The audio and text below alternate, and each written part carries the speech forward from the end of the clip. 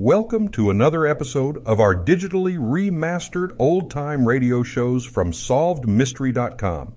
Visit our website for complete collections of your favorite old-time radio series.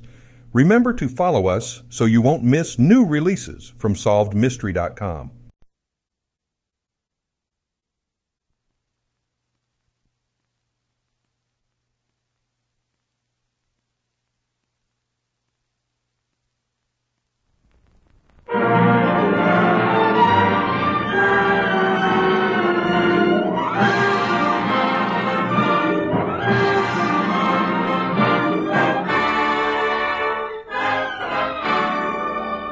This is the NBC University Theater, bringing you a full-hour dramatization of Tales of Edgar Allan Poe, starring Joseph Schildkraut.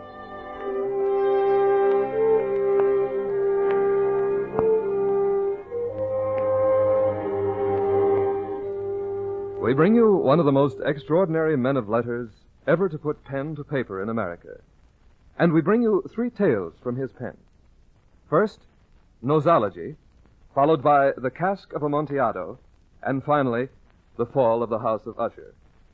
The author, of course, is Edgar Allan Poe, whose feverish dreams inspired tales both awesome and beautiful, tales which won for him a unique place among the greats of American literature. Here now is Mr. Edgar Allan Poe.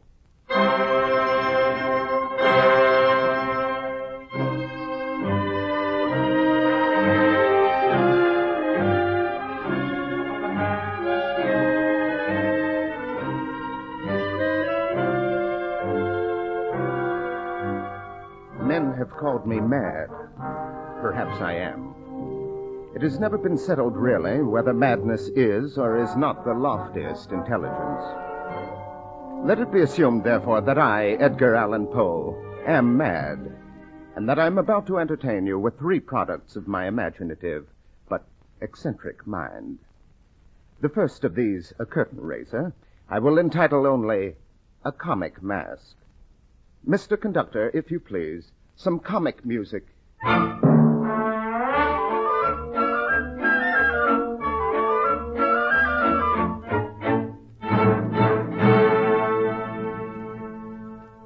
My name is, let's see, I believe it's Jones. Yes, that's right, Robert Jones. I am, that is to say, I was, a great man.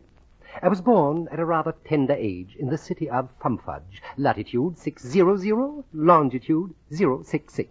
Perhaps you've heard of me? No? Oh, what a pity. Very well, I'll tell you about myself. When I was born, my first act in life was to take hold of my nose with both hands and pull vigorously, thus. This caused my mother, who naturally was present at my birth, to remark to my father, Robert, look. Our boy is a genius. My dear, I weep for joy. Believe me, I weep for joy.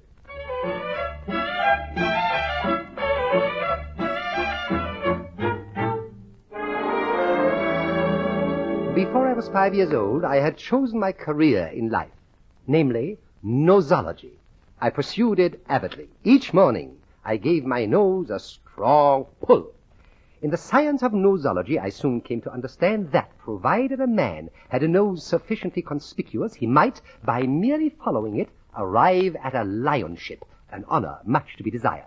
My father, who had always been frustrated in his own ambition to become a successful mountebank, determined that I should achieve my goal. I remember distinctly how. Each evening he would help me with my exercises.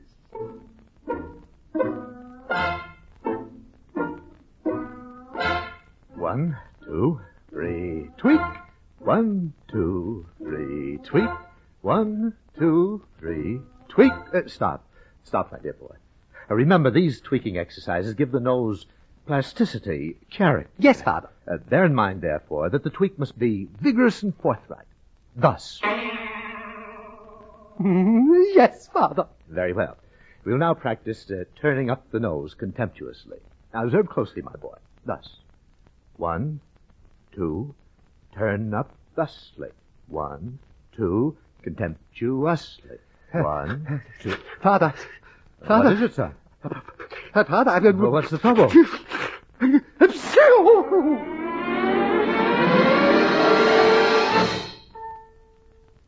One day, when I had come of age, my father asked me if I would step into his study, and this I did. You wish to speak to me, Father? My boy, it's time that you and I had a serious talk. Yes, Father. First of all, tell me, what is the chief end of your existence? Why, Father, to master the science of nosology. That is correct, my boy. And now, can you tell me what is the exact meaning of a nose? The exact meaning. A nose, my father, has been variously defined by some 6,000 authorities. Let's see, it is now exactly 3 minutes before 12 noon. We shall have time to get through most of the definitions, I think, before midnight. To commence, then, Father. The nose, according to Bartholinius, is that protuberance, that bump, that prow which precedes a man when he's getting himself into a lot of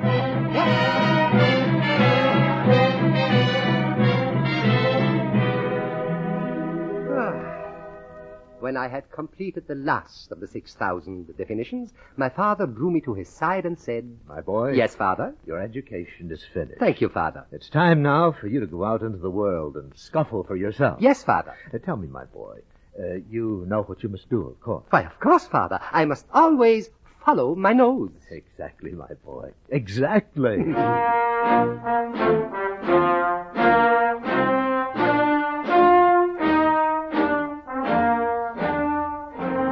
And so, giving my nose a pull or two right on the spot, I marched out into the streets of Fumfudge to seek my fortune. As I made my way up the main thoroughfare, astounded citizens pointed at me with admiration and respect. Is it possible? Unbelievable. Mommy, look, a rhinoceros! Who is he? What is he? Oh!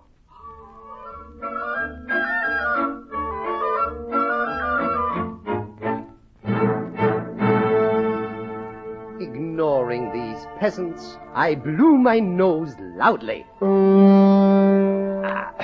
And continued on my way until I reached a fine-looking studio bearing a sign which read, Signor Tintintino, portrait painter to royalty, by appointment to the king and by rendezvous with the queen. I stepped inside, and there was the Duchess of Bableu sitting for a portrait. Behind her stood the Marquis, holding her pet poodle. At her side stood the Earl, supporting the Marquis. At an easel stood Signor Tintintino. I approached this great artist, and slowly, very slowly turned up my nose. Good. Shocking. What a nose, signore. How much you take for this nose? I must paint this nose, mamma mia. 1,000 pounds. 1,000 pounds? Madre, turn to the light. With pleasure. Oh, I simply must touch it. Carefully, madam. This is really a very valuable piece. you show she's quite original. My dear Signor Tintintino, I assure you that I've raised this nose from a tiny little nostril. Oh, admirable. I give you 100 pounds. Sorry, 1,000. 200. Sorry, 1,000. 600. Sorry, 1,000. 9. Sorry, 1,000.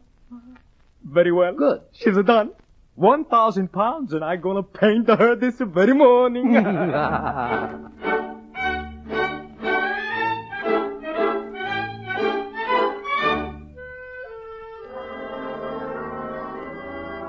This was indeed a stroke of genius. In a week's time, Signor Tintintino's portrait of my nose was hung in the Royal Academy. Overnight, I became a celebrity. I wrote a pamphlet on nosology, and I sent the Queen a first edition, enclosing a reproduction of Tintintino's masterpiece. Why, the Prince of Wales invited me to dinner, and what a dinner! The people who were there, why, every one of them a lion, a giant among men. As guest of honor, I, of course, was introduced around by the Prince. Sir P. Peridot. Your Highness, I should like you to meet Mr. Jones. Not the Mr. Jones, the author of Noses That Made History? Yes, sir, the same. I am honored, sir. You are a man who knows his noses. Thank you. Sir P. is being modest. He happens to be a modern Platonist and a lion among men. He's also a lion among women. Charming fellow, but practically no nose, your princeship, no nose. Here's another chap I should like you to meet. Why, gladly. Sir Delphinius Polyglot. Sir Delphinius? Your Highness. I should like you to meet... Don't tell me. Let me guess. Pinocchio. Droll fellow. And Cyrano. Hardly.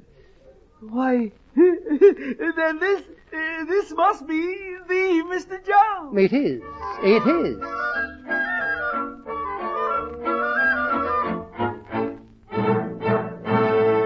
Yes, indeed, it was quite a dinner. Even Signor Tintintino was there. He discoursed upon Latour and Chambertin. The president of Thumthud University made a speech. The eminent archaeologist Ferdinand Futzelfutzelspa spoke briefly for several hours on internal fires and tertiary formations and things like that. And finally, of course, it was my turn to speak. My topic. You guessed it. I merely turned up my nose and I spoke of myself.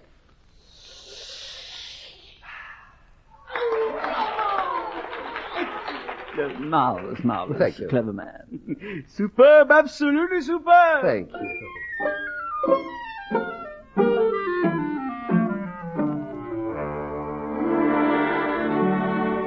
The very next morning, Her Grace the Duchess paid me a visit in my apartments. Somewhat plump, but a charming little woman. My heart went out to her at once. You darling creature. I know you must simply be thronged with admirers. But I said to myself, I simply must meet this fabulous man. And here I am. Why, I'm honored, Your Grace. Don't you think it was rather daring of me to come to your apartments, unescorted? But then, I've always been one to seize the bull by the nose. And I have always admired a certain measure of boldness in women, Your Grace. Oh, charming man. You simply must attend the ball I'm giving tomorrow night. You will come, pretty creature. Oh, I'm sorry. I had promised the Queen. The Elector of Bledinoff will be there. The Elector of... I'm not familiar. Not familiar with the Elector of Bledinoff? Why, no. Why, my dear man, he is said to have the largest nose in all the world. Oh, Your Grace. In Europe, at any rate. Certainly not in England, madame. Please, observe. I'll admit it does look rather long. Well, it is rather long. Of course. If you come, we can compare your nose with the Elector's and settle the controversy once and for all. Your Grace, I shall be there. You definitely will come? Why, Your Grace, with all my heart. Oh, no, Mr. Jones. With all your nose. Yes, with all my nose.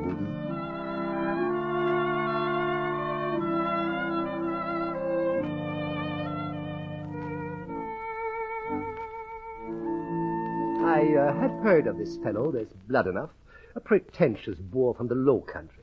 Well, next night excitement ran high. At the Duchess's, the rooms were crowded to suffocation. Wagers were placed, duels challenged. £1,000 on Bledinoff by a nose. Taken in double. I say Jones by 10 millimeters. Bledinoff. Jones!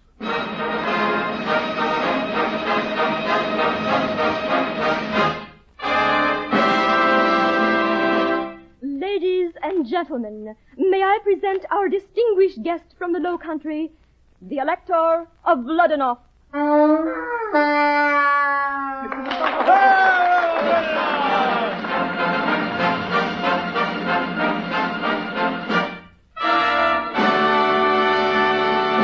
And now, the British contender, our own Mr. Jones.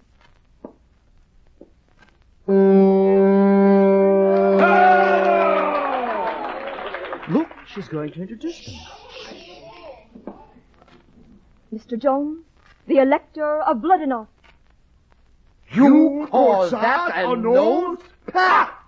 Gentlemen, please. Your Grace, I sincerely regret this incident, but the mosquito bite which this gentleman dignifies by the title of nose offends me. Tausend Teufel. Sir, may I tell you that you're a baboon? Don und Blitzen. That, sir, I will not countenance. Have at you.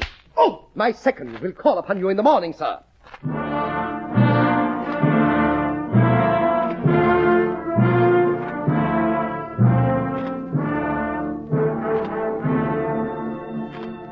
There simply was no other way. His nose, alack and alas, was bigger than mine. Very well, we met next morning upon the field of honor. Our weapons, pistols at 30 paces. We faced each other. I gave my pride a twist and sounded my klaxon contemptuously. He blew his. A pitiful little blow, and the referee counted off the paces. 28, 29, 30.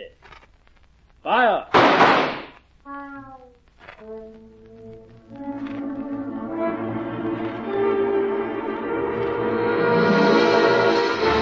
Parbleu, the deed was done. I had shut off his nose.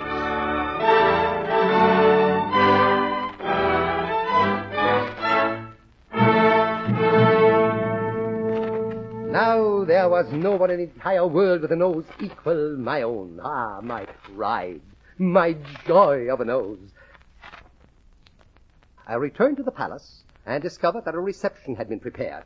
Evidently, news of my victory over Blood-enough had preceded me. I entered and approached the Duchess, but when I reached to kiss her hand, alas, she snubbed me.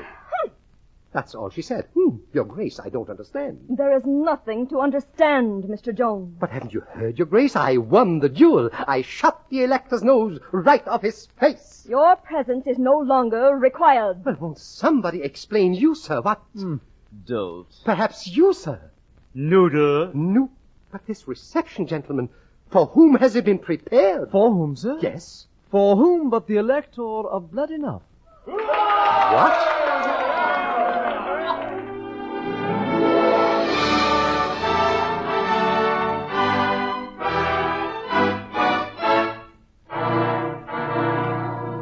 I was baffled. Nay, I was chagrined. My nose wilted, yet the facts were there. I had won.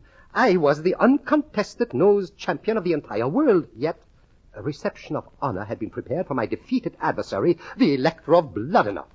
Shunned, scorned, carrying my proboscis at a deflected 45-degree angle, I slunk from the court. I appealed to my friend the prince, but all he said was... That's all he said. Things went from bad to worse. My pamphlet on nosology no longer supported me. My portrait was sent back from the royal galleries, and finally, in utter defeat, I returned home to live with Papa. I am home, Father. Yes, my son. Father, I'm a failure in nosology. I know, my son. But why, Father? Why? Sit down, my boy. Yes. That's better.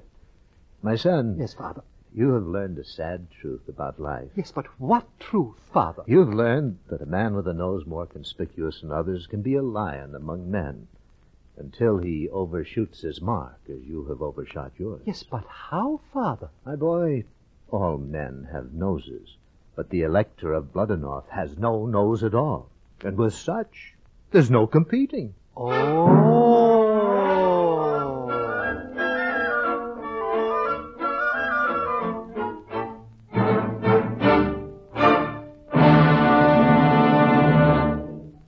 Surely men accuse me unjustly of being macabre and morbid.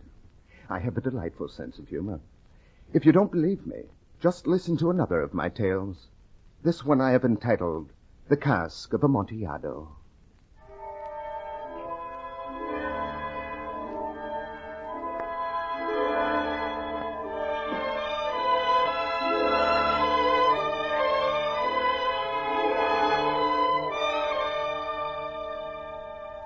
On the coat of arms of my family, the Montresors, is graven Nemo me impune lacessit, meaning, no one harms me with impunity. The coat of arms itself is a huge human foot, done in gold against the field of azure blue. The foot crushes a serpent whose fangs are embedded in its heel. I tell you this only so you will understand why I had to act as I did. And while I'm telling you about it, have a drink. A drink of Amontillado, the real thing, too. I know. I know because I have the word of that connoisseur of wine, Signor Fortunato. My old friend Fortunato. The 1,000 injuries of this Fortunato I had borne as best I could through the years, but when he ventured on insults, I vowed revenge.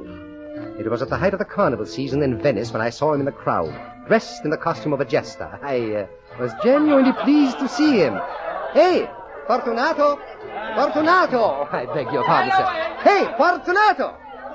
Ah, Montresor. Well, my dear friend, I am glad to see you. How goes it, Montresor? Excellently well. I'm having a most wonderful time. I'm in my second childhood, but I haven't seen you in weeks. I was afraid you were avoiding me. Avoiding you never. Good, good. But, my friend, you are luckily met. Oh, come over here in this doorway out of the crowd. Oh, very well. What's on your mind? Listen, Fortunato. Only today I have received a barrel of what passes for Amontillado wine. Not really. Well, I have some doubts. Amontillado? Well, as I say, I have some doubts. Amontillado. Oh, when did I last taste Amontillado? But I see you are having a little vacation, and therefore I will go to Lucchese. If anyone can tell a good vintage, it certainly is Lucchese. Lucchese. Lucchese has the nose of a pig. Come, let us go. Go? Go where? To your wine vaults. Oh, no, my friend. I couldn't possibly impose. Oh, I insist. No, the vaults are damp and you have a bad cough. I will not be swayed. But the vaults are very deep. Your arm, sir. You insist? I insist. Very well, my friend. Let us go to the vaults of Montresor.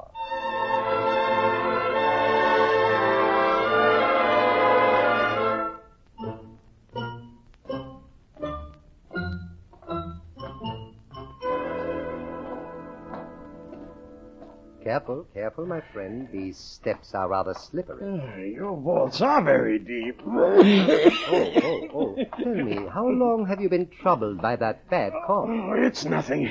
Perhaps we should turn back. I won't hear of it. No, I really feel we should. You must be careful. You're a man to be missed. After all, are you not rich and respected, beloved? By some, my wife. You see, for me it wouldn't really matter, but for you, no. I shall engage Lucchese. Enough. I shall not die of a little cough. Well, if you will not be deterred, at least let me offer you a drink of Medoc. Here, we will select one of these bottles. Look at that dust. 50 years old. Here, drink, my friend. Good. Will you not join me? Very well. I drink to those who are buried here. Buried? Oh, yes, my ancestors used these vaults as a dungeon. Oh, I see. To your long life, my friend. Now come, let us proceed to the Amontillado. One moment. Yes? Do I hear water? Yes, we are under the river now. Why, is the moisture perhaps too much for your cough? I shall survive. Montresor. Yes, what? What is that? Hanging, swinging slowly to and fro in the passageway ahead. Oh, that? Nothing, just a skeleton. A skeleton? Yes, my ancestors, you see, very vengeful people. Careful now, careful, don't bump against it. Is it much further to the Amontillado? Just a few steps. Oh, bad cough. Come, through the archway ahead. Here we are. This chamber? Mm-hmm. I see no Amontillado. Patience. You shall, my friend. But first, permit me to point out the interesting architectural structure of this cell. As you see, it is circular, completely circular, with a very narrow doorway. Yes. The Amontillado. Yes, the Amontillado, in a second. And over there are chains stapled to the wall to fasten about the waist of the victims. Let me show you. Step over here, please. Montresor, this is all very interesting, but... Just a moment now, Stand still. Thus. Very interesting, but now, if you will remove them... Of course, my friend, of course, I was merely demonstrating... Of course. Strange. This key here seems stuck in the lock. Well, perhaps I can work it. Wouldn't it be funny, my friend, if I had to get a locksmith now to saw you loose? Montresor, for heaven's sake. Now, don't worry. Here, why don't you have another drink of this Medoc? No, the Amontillado. Oh, yes, I forgot, of course. The Amontillado, of course. I'll fetch it. Wait, it's right out here. There. Taste it and drink. Well? It is! Amontillado! Amontillado. Drink up. Now, have some more. No, really. Nonsense. One more sip. Perhaps one. That's better. Oh, it makes the head go round and round. Amontillado. Doesn't it? Nothing like one last drink. Last drink? Before we leave. Oh, but these chains I'm wearing. Yes, I know. I'd forgotten. Oh, wouldn't it be funny if I had to stay here the rest of my life and drink up all of your Amontillado? Very funny indeed. Tell me, you don't mind if I do some work while you drink, eh? No. Go ahead. Thank you. What are you doing kneeling in the doorway, Montresor? Oh, I'm just mixing up some mortar. Oh, like baking a cake. That's right, like baking a cake.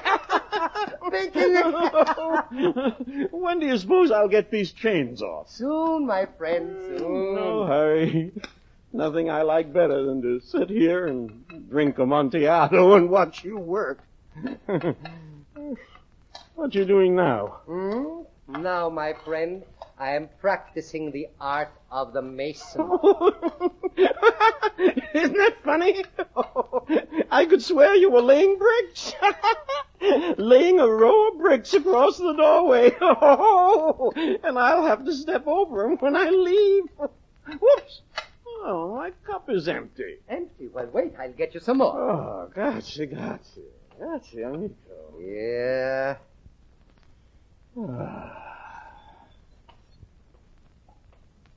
Montresor.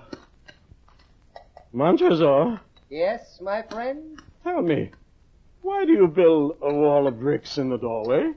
To protect you, my friend. Oh, but if you build a wall of bricks, how am I going to get out?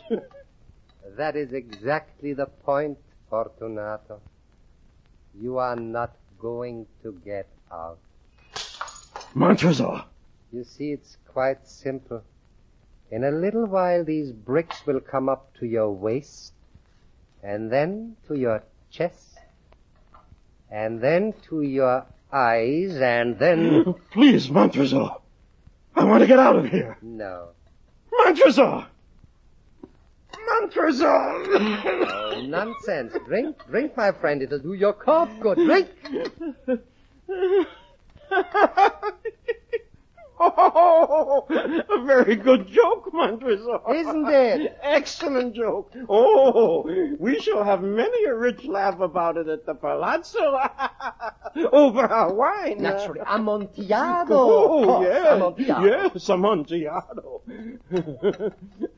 But come, Montresor. Stop playing with those bricks and remove these chains from me. Which chains? Come, let us be gone. Yes. Right. Let us be gone. For the love of God, Montresor. Yes, for the love of God. Montresor! Fortunato. Hey, Fortunato. Speak. You mustn't be dead yet. You mustn't. Speak. Don't cheat me like that. You couldn't cheat me like that. You couldn't cheat me like that. You couldn't cheat me like that.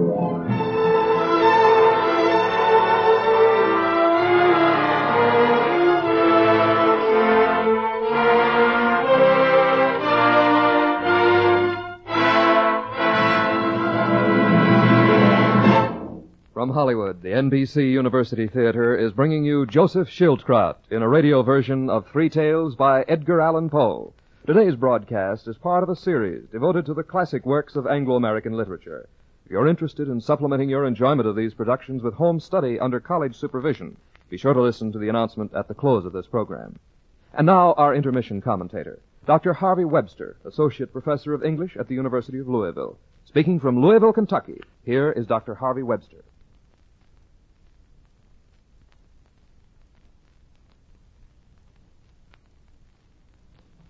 It is the peculiar misfortune of America's first great writer of fiction that he has been reprinted, retaught, and reread so often at his mediocre or worst that few people of intelligence continue to take him seriously after they escape from high school or college.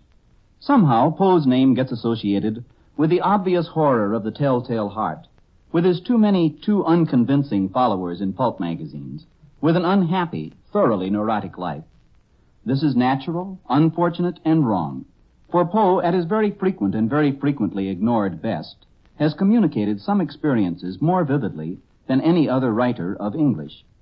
His best stories, I believe, are those in which he communicates the pleasure of thinking, of, to quote, that moral activity which disentangles.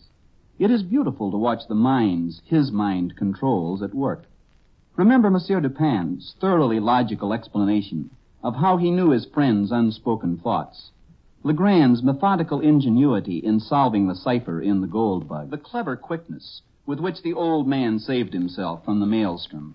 Anyone that enjoys mental activity has liked or will like these stories. Next best, perhaps quite as good, are Poe's stories of psychological horror.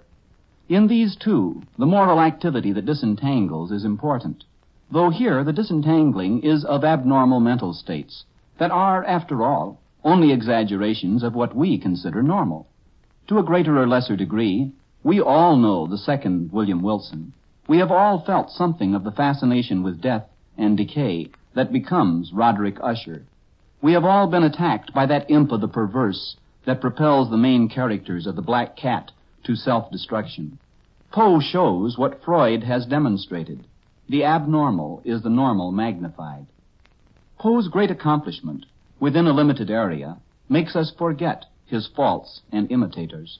By a curious law of compensation, what was his misery is our gain. His great powers of intellect survive in spite of or because of his suffering in one of the most distinguished and uneven bodies of work that has been left by a writer of the first order. Our radio version of Three Tales by Edgar Allan Poe, starring Joseph Schildkraut, will continue from Hollywood after a brief pause for station identification.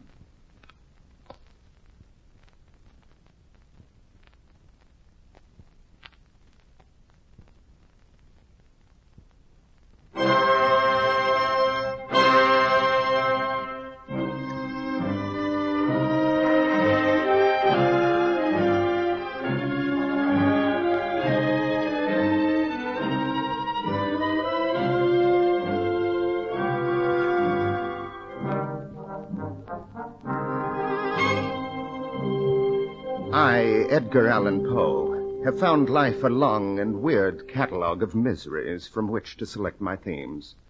And of all these, the most awful, perhaps, is to be buried alive. Now, don't deny it happens.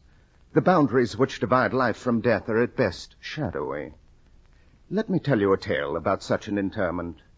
I call it The Fall of the House of Usher.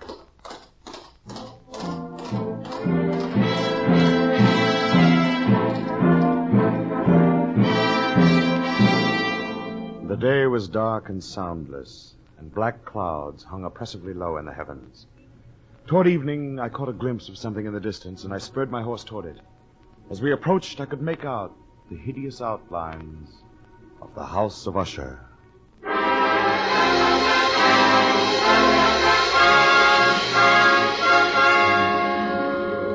The house was old, the masonry crumbling. It was built on a rock in the center of a deep tarn or pool of stagnant, rank water. Over all, there hung the atmosphere of a neglected vault, of the gloom of the dead. I dismounted from my horse and walked across the wooden bridge that led to the great door. I felt a vague terror rising inside me, a desire to turn back and ride away. As I fought the urge, I found myself reaching into the breast pocket of my coat where lay the letter which had brought me to the House of Usher.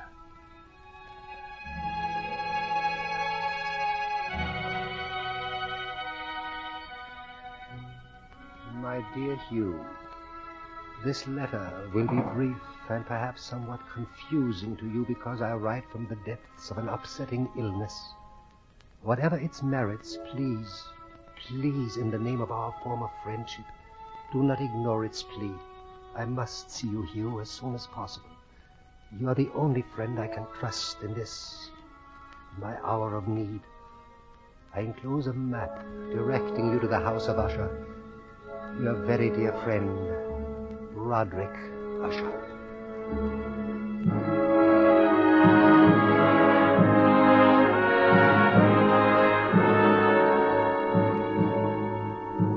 And so I stood now before the huge door of the home of Usher.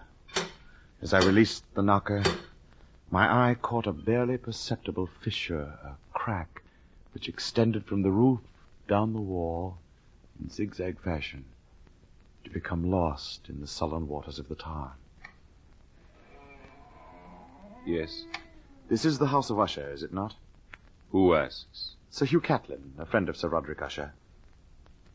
Come in, please. Thank you. My horse will is... be taken care of. Good heavens, is the whole house as dark as this? Sir Roderick prefers the darkness, sir. Well, that's strange. As I recall, he always detested the dark. Yes, sir. This way, sir.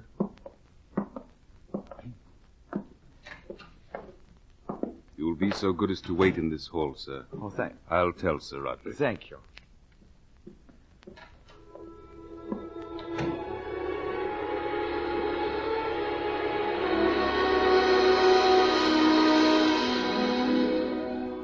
I stood outside a dark, carved door at one end of a long hallway.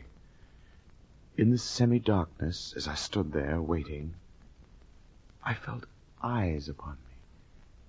And then, as my own eyes grew accustomed to the dimness, I saw, standing only a few yards from me, a young woman in a white, gauze-like gown. For a long moment we stared at each other. And then, before I could speak, she turned and left, singing as she went. I saw thee on thy bridal day, when a burning blush came o'er thee. Though happiness around thee lay, the world around thee. Sir Roderick will see you, sir. Oh, thank you. By the way, is Sir Roderick married now? Oh, no, sir. Is anyone living here beside himself? Perhaps you'd better let him answer that, sir. This way.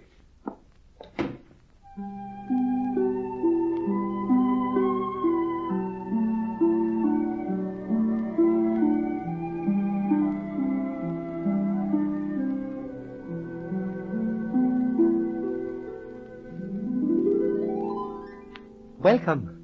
Welcome to the house of Usher, Hugh. You're looking well, almost 13 years, isn't it? How are you? I'm fine, Usher. How are you? As you see me. Come. Here, sit down beside me.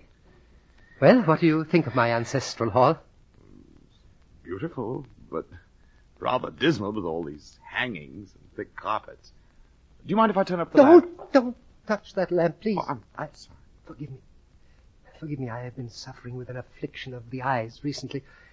A single ray of light burns my eyes like the noon sun. Oh, I'm sorry to hear it. That explains the darkness, of course. And will you have a glass of sherry? Well, yes, thank you. Here. What, you drink with me? I'd rather not. Oh. That's good. Well, come. How do you find me, Hugh? Am I not well preserved, still rather handsome? Yes, time seems to have treated you very well, Usher. I find you... Yes? You were about to say? Nothing. Yes, you were about to say you find me altered. Come. Yes, I was. How? Different, somehow. Different how? Agitated, unnerved. So, I tried so very hard to conceal it. I told myself I will act very casual and normal. When he comes, he'll never sense it. What are you hiding, Usher? Your letter mentioned an illness. Oh, nothing, just a slight nervous affliction. It'll pass over. Why did you send for me? Because you are the only person I could turn to, the only one who would understand. Understand what? Hugh, do you recall discussions we had once concerning euthanasia? Mercy killing? Yes. Exactly, yes. We spoke of it in school. You always said you were not morally opposed to it in extreme cases. Are you still of that opinion? Why do you ask? Can you not guess? No. Look at me, Hugh, please. Can you not see what's happened to me? Only that you seem highly agitated. Man, friend, are you blind? Can't you see I'm going mad? Oh, nonsense. Oh, no, not nonsense. This is a family affliction. I watched it destroy my father. Fear of lights? Not just light, my friend, everything. Everything, all my senses have become unbearably acute.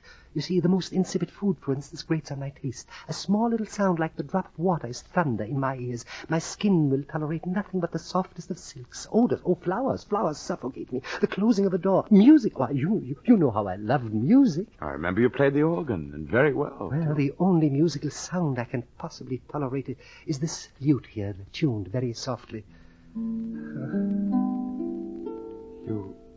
You've been like this very long? So long I can scarcely remember when I first drew these curtains to shut out the light, or when I first hung these drapes to deaden the sound. Usher, when were you last outside this house? I have not set foot outside this house or seen daylight, my friend, for 13 years. Good heavens, man. What you need is to breathe fresh air and see daylight. No. This morbid atmosphere is enough to induce melancholy in a clown. It's like living in a tomb. I'm sorry. I know your problems will not be solved so easily. What would you say of a man who cannot take a step outside his own house? I'd say he was... All right, say it. Insane, say it.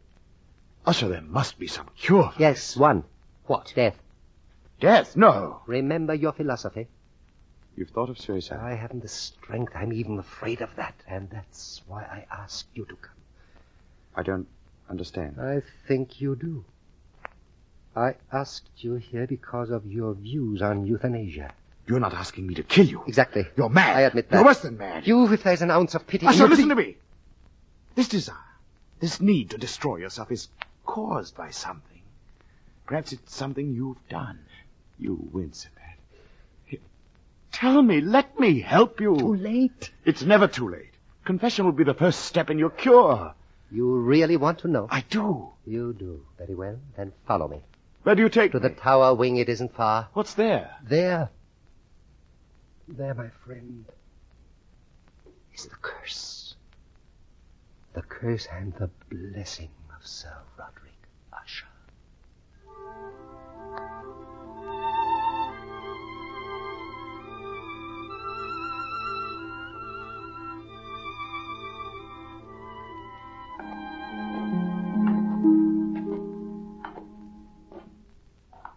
Here. Madeline? Who is it? Dear, I want you to meet someone. There is no one to meet. Come here, dear. No. Please, Madeline. It's all right, really. Hugh, this is the Lady Madeline. How do you do? They're prettier in springtime. I beg your pardon? My violets. They've shrunk. It's the darkness. Darkness always kills living things. Do you find it so in Eulalia? Oh, well, yes, I do. Good. Then I'll sing you a song. By all means. Would you like a purple one? Oh, any color you say. The blue ones last longer. Yes. Shall I sing for you? Do. I saw thee once on thy bridal Oh, come, Hugh, come. when a burning light. Well? Who is she? Isn't she lovely? She's mad. Is this house filled with nothing but madness? I told you we are cursed from birth. She's your wife? No. My sister. I see. Do you? I think I do. How long has she been thus? It came upon her gradually. Please come, let us go down. Yes. You see, Hugh, when I went away to school, she was just a delightful little golden-haired child. Why, she worshipped me always. When I returned, she was a woman and I was a man. Hugh, I swear to you our relationship was innocent, and yet that strange love between... Oh, God, forgive me. Control yourself. For 7 years, 7 long years, I've watched her becoming progressively worse, and then my own affliction began. Usher. Where there's no sin, there should be no guilt. Tell me, Hugh, is it possible that a man can suffer thus for an uncommitted sin? Such things are not unknown. Now you see why I turned to you. But I am no doctor. I don't want healing, I want punishment. No! If men were punished for their evil thoughts, we would all turn on the rack. Usher, let me spend a few days here with you. We'll read and talk as we did in school. I remember your poetry was very exciting. Have you written anything lately? No. Well, then, recite the old ones for me, and play for me. Come, we shall fight this melancholy, you and I, and together we shall triumph over it. Thank you.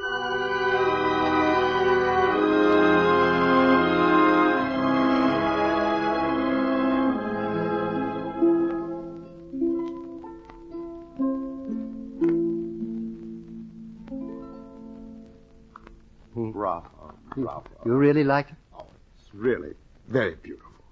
You've improved, really. Thank you. Why do you stop? Because I realized that I just now smiled for the first time in years. You see, you're getting better already. Go on, though. Recite another. Very well. You really want one? Of course I do. All right. I call this one here The Haunted Palace. In the greenest of our valleys, by good angels tenanted, once a fair and stately palace, radiant palace, reared its head. Banners yellow, glorious, golden on its roof did float and flow. All this, was in the olden time, long ago. But evil things in robes of sorrow assailed this fine estate. Oh, let us mourn, for never morrow shall dawn upon it desolate.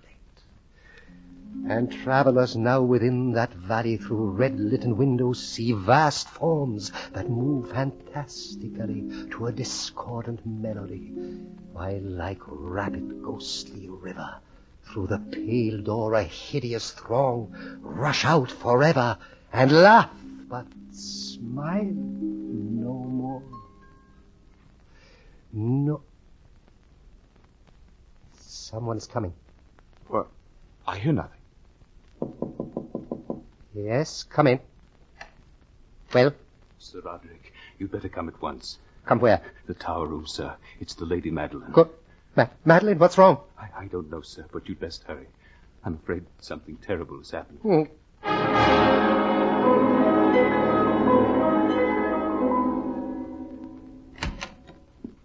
Well, Usher? Why do you stand and stare? She's dead. What? Dead. But that's impossible. Why only a few days? A cataleptic seizure. She's had them before. This time it was fatal. My dear Fran. Is there anything I can do? Yes. You've only to name it. Please, help me bury her.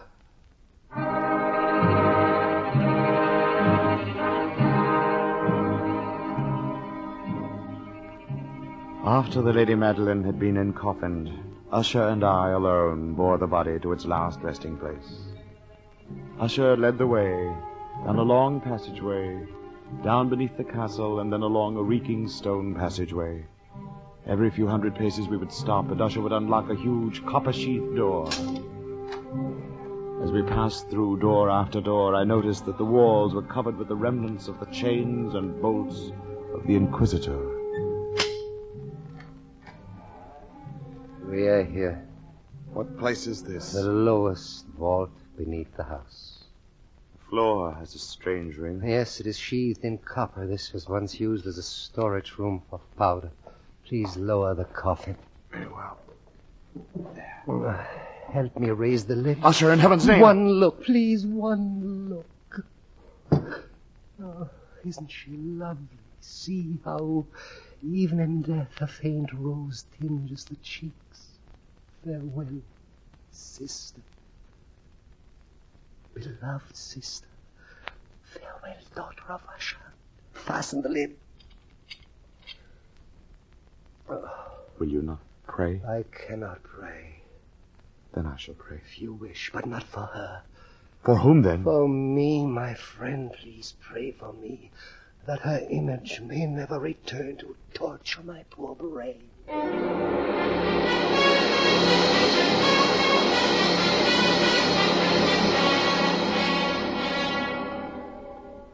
For some days after the burial of the Lady Madeline, a change came over Roderick Usher. He roamed the padded halls of the House of Usher, his head to one side, as if in an attitude of listening. It seemed to me as if his mind were laboring under some horrible, oppressive secret which he was struggling to tell me. His attitude, his listening for some imaginary sound, began to infect me.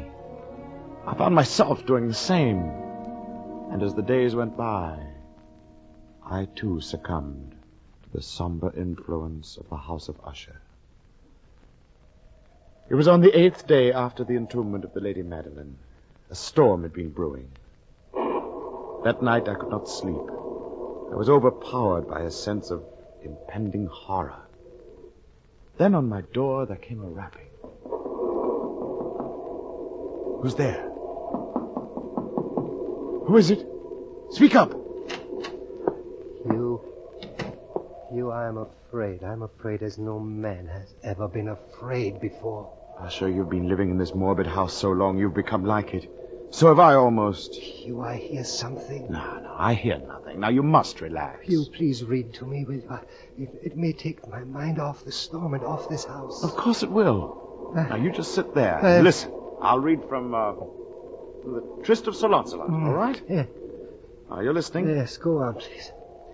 Go on. And Ethelred, seeking entry into the hermit's house, uplifted his mace, and striking at the door, made room for his gauntleted hand.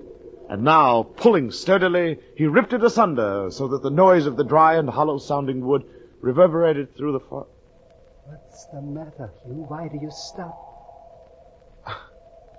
I thought I heard something. Uh-huh.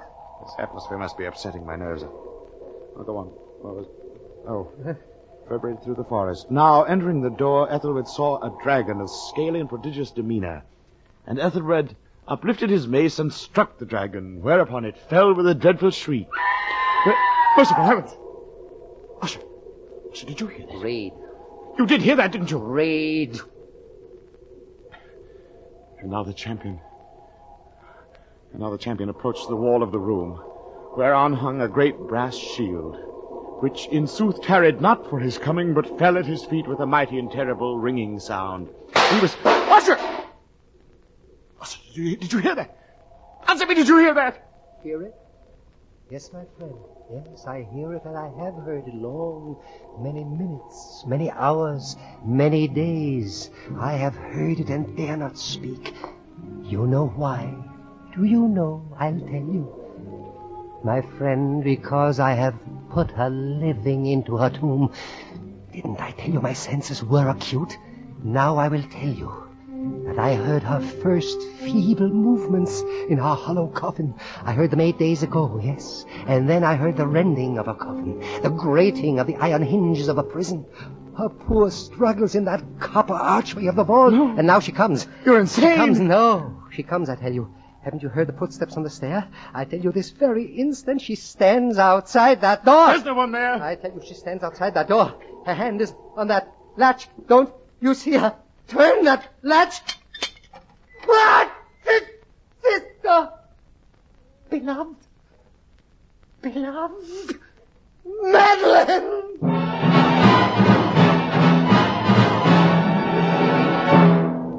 For a moment she stood, trembling and reeling to and fro upon the threshold, blood upon her white robes, and then, with a low, moaning cry, she fell upon her brother and bore him to his death at my very feet.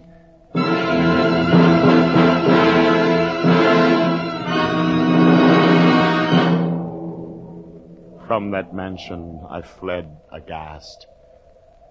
The storm was at its fury as I crossed the bridge. I turned.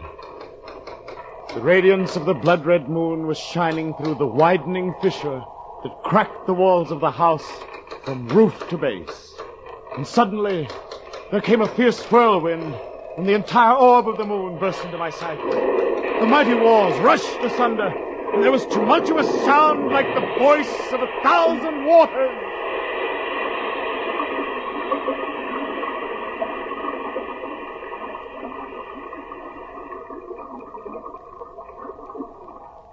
And then the deep, dank tarn at my feet closed sullenly, silently, eternally over the fragments of the house of Usher.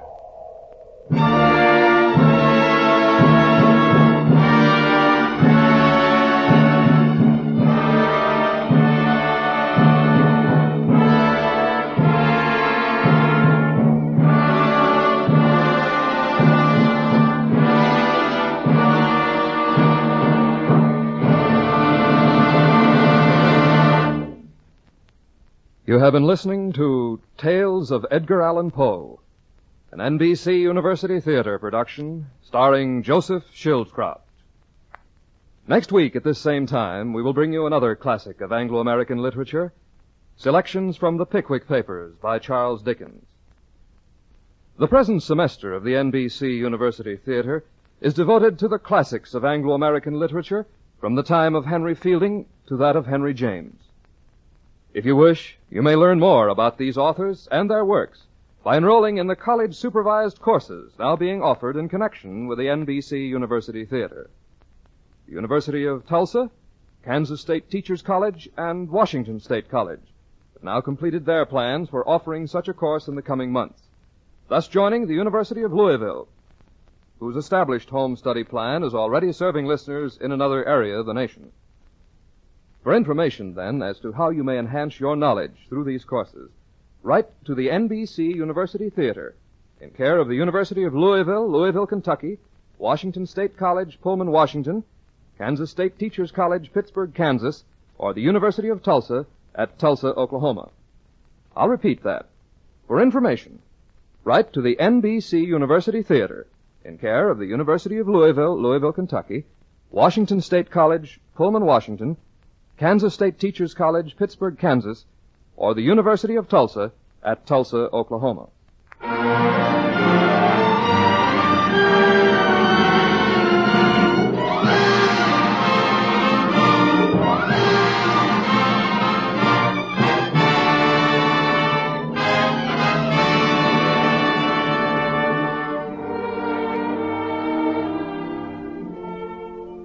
The Tales of Edgar Allan Poe were adapted for radio by George Lefferts. Our intermission commentator was Dr. Harvey Webster. Starred was Joseph Schildkraut, internationally famed star of stage and screen, who was heard as Robert in Nosology, Montresor in The Cask of Amontillado, and Roderick Usher in The Fall of the House of Usher, which co-starred Barry Kroger. Lester Sharp was Fortunato in The Cask of Amontillado. Our cast included Stanley Waxman, Georgia Backus, Stephen Chase, Miriam J., Don Diamond, Parley Bear, Tony Barrett, Shep Mencken, Jack Crucian, Margaret Brayton, Lynn Allen. Your announcer, Don Stanley. The original musical score was composed and conducted by Dr. Albert Harris. The director of the University Theater is Andrew C. Love. Next week, be with us again for the NBC University Theater dramatization of The Pickwick Papers by Charles Dickens, starring Edmund Gwenn as Mr. Pickwick.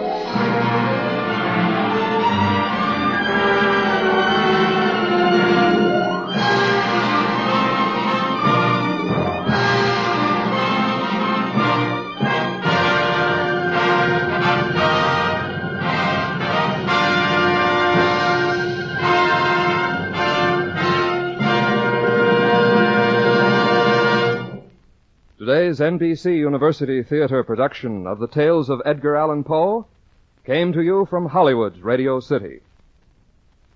This is NBC, the national broadcasting company.